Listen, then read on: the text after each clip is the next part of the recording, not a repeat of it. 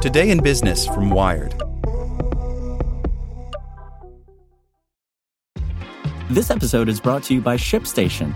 You know, some things take a lot of work, like sending little robots to far-off distant planets. And just as that's challenging, so too is running a successful e-commerce business, especially when there's so much to do.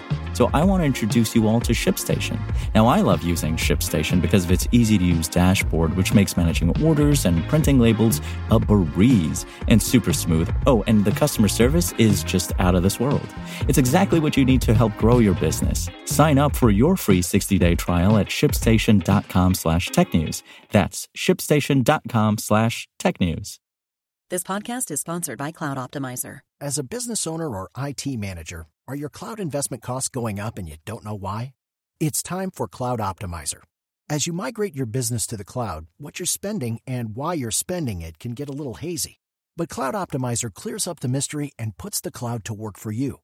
Cloud Optimizer starts by analyzing usage patterns, right-sizing resources, leveraging discounts you may not be aware of, implementing automation, and much more. And by reducing unnecessary expenses and maximizing performance, Cloud Optimizer guarantees you a savings of 5 times what you spend for their service. As you utilize cloud-based services more and more, you don't have to lose sight or control of your spend. You can stay agile, streamline your costs, and optimize your performance, plus save significant money with Cloud Optimizer. Make the cloud work for you with Cloud Optimizer. Get a free assessment and find out how much you can save by going to cloudoptimizer.com. Go to cloudoptimizer.com for your free assessment. That's cloudoptimizer.com. Hey there, this is the spoken edition of Wired. Palo Alto Networks has the broadest, most comprehensive cybersecurity for private cloud, public cloud, and SaaS environments because secure clouds are happy clouds. Protect yours today at go.paloaltonetworks.com/secure-clouds. Instagram unleashes an AI system to blast away nasty comments by Nicholas Thompson. Every word has at least one meaning when it stands alone, but the meaning can change depending on context, or even over time. A sentence full of neutral words can be hostile, like, only whites should have rights. And a sentence packed with potentially hostile words, fuck whatever y'all been wearing, can be neutral when you recognize it as a Kanye West lyric. Humans are generally good at this kind of parsing, and machines are generally bad. Last June, however, Facebook announced that it had built a text classification engine to help machines interpret words in context. The system, called Deep Text, is based on recent advances in artificial intelligence and a concept called word embeddings, which means it's designed to mimic the way language works in our brains. When the system encounters a new word, it does what we do and tries to deduce meaning from all the other words around it. White, for instance, means something completely different when it's near the words snow, socks, house, or power. Deep text is designed to operate the way a human thinks and to improve over time like a human too. Deep Text was built as an in-house tool that would let Facebook engineers quickly sort through mass amounts of text, create classification rules, and then build products to help users. If you're on Facebook griping about the White Sox, the system should quickly figure out that you're talking about baseball, which, at a deeper level, it should already know is a sport. If you're talking about the White House, you might want to read the news. And if you use the word white near snow, you might want to buy boots, unless you also use the words seven and dwarfs. And if you're talking about white power, well, maybe you shouldn't be on the platform. Getting access to deep text, as Facebook explains it, is akin to getting a lesson in spearfishing, and a really good spear. And then the developers wade out into the river. Almost immediately after learning about deep text, executives at Instagram, which Facebook acquired in 2012, saw an opportunity to combat one of the scourges of its platform, spam. People come to Instagram for the photographs, but they often leave because of the layers of malarkey underneath, where bots, and sometimes humans too, pitch products, ask for follows, or just endlessly repeat the word suck. Instagram's first step was to hire a team of men and women to sort through comments on the platform and to classify them as spam or not spam. This kind of job, which is roughly the social media equivalent of being asked to dive into a grenade, is common in the technology industry. Humans train machines to perform monotonous or even demoralizing tasks, which the machines will ultimately do better. If the humans do the job well, they lose the work. In the meantime, however, everyone else's feeds get saved. After the contractors had sorted through massive piles of bilge, buffoonery and low-grade extortion, 4/5 of the data was fed into deep text. Then Instagram's engineers worked to create algorithms to try to classify spam correctly. The system analyzed the semantics of each sentence and also took the source into account. A note from someone you don't follow is more likely to be spam than one from someone you do.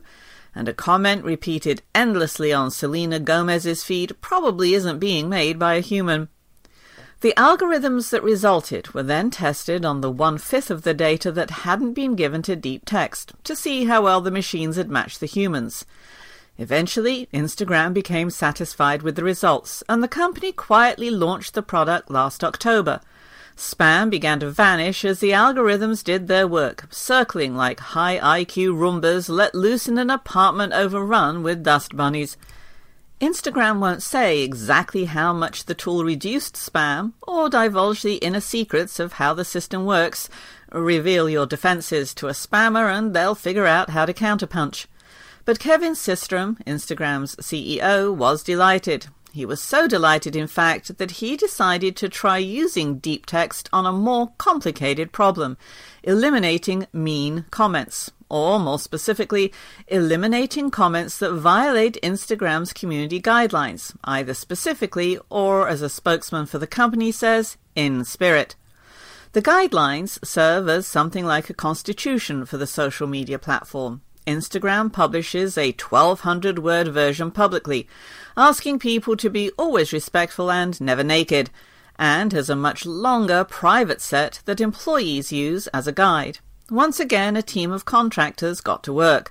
A person looks at a comment and determines whether it's appropriate. If it's not, he sorts it into a category of verboten behavior, like bullying, racism, or sexual harassment. The raters, all of whom are at least bilingual, have analysed roughly 2 million comments, and each comment has been rated at least twice. Meanwhile, Instagram employees have been testing the system internally on their own phones, and the company has been adjusting the algorithms, selecting and modifying ones that seem to work and discarding ones that don't. The machines give each comment a score between 0 and 1, which is a measure of Instagram's confidence that the comment is offensive or inappropriate. Above a certain threshold, the comment gets zapped. As with spam, the comments are rated based both on a semantic analysis of the text and factors such as the relationship between the commenter and the poster, as well as the commenter's history.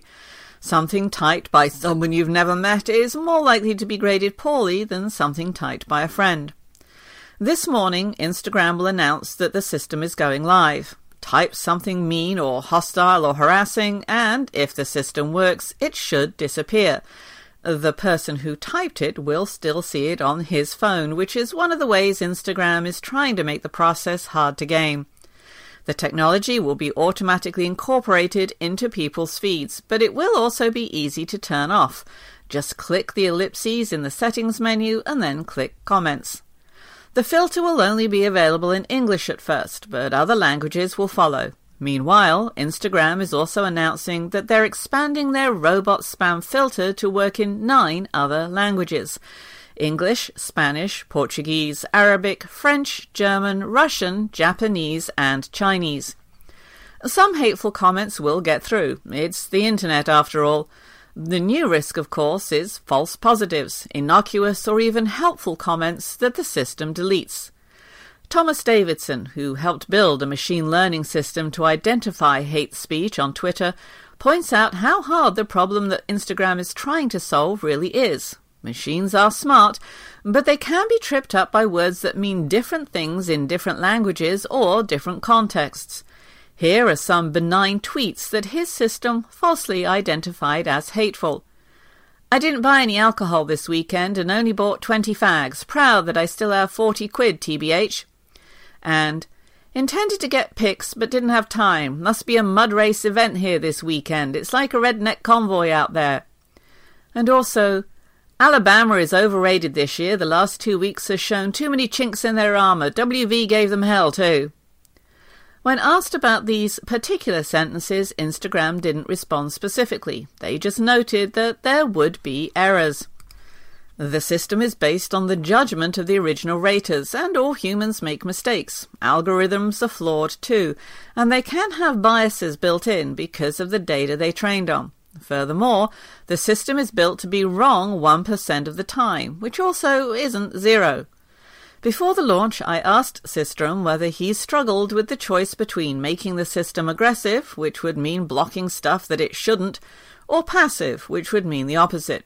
Well, it's the classic problem, he responded.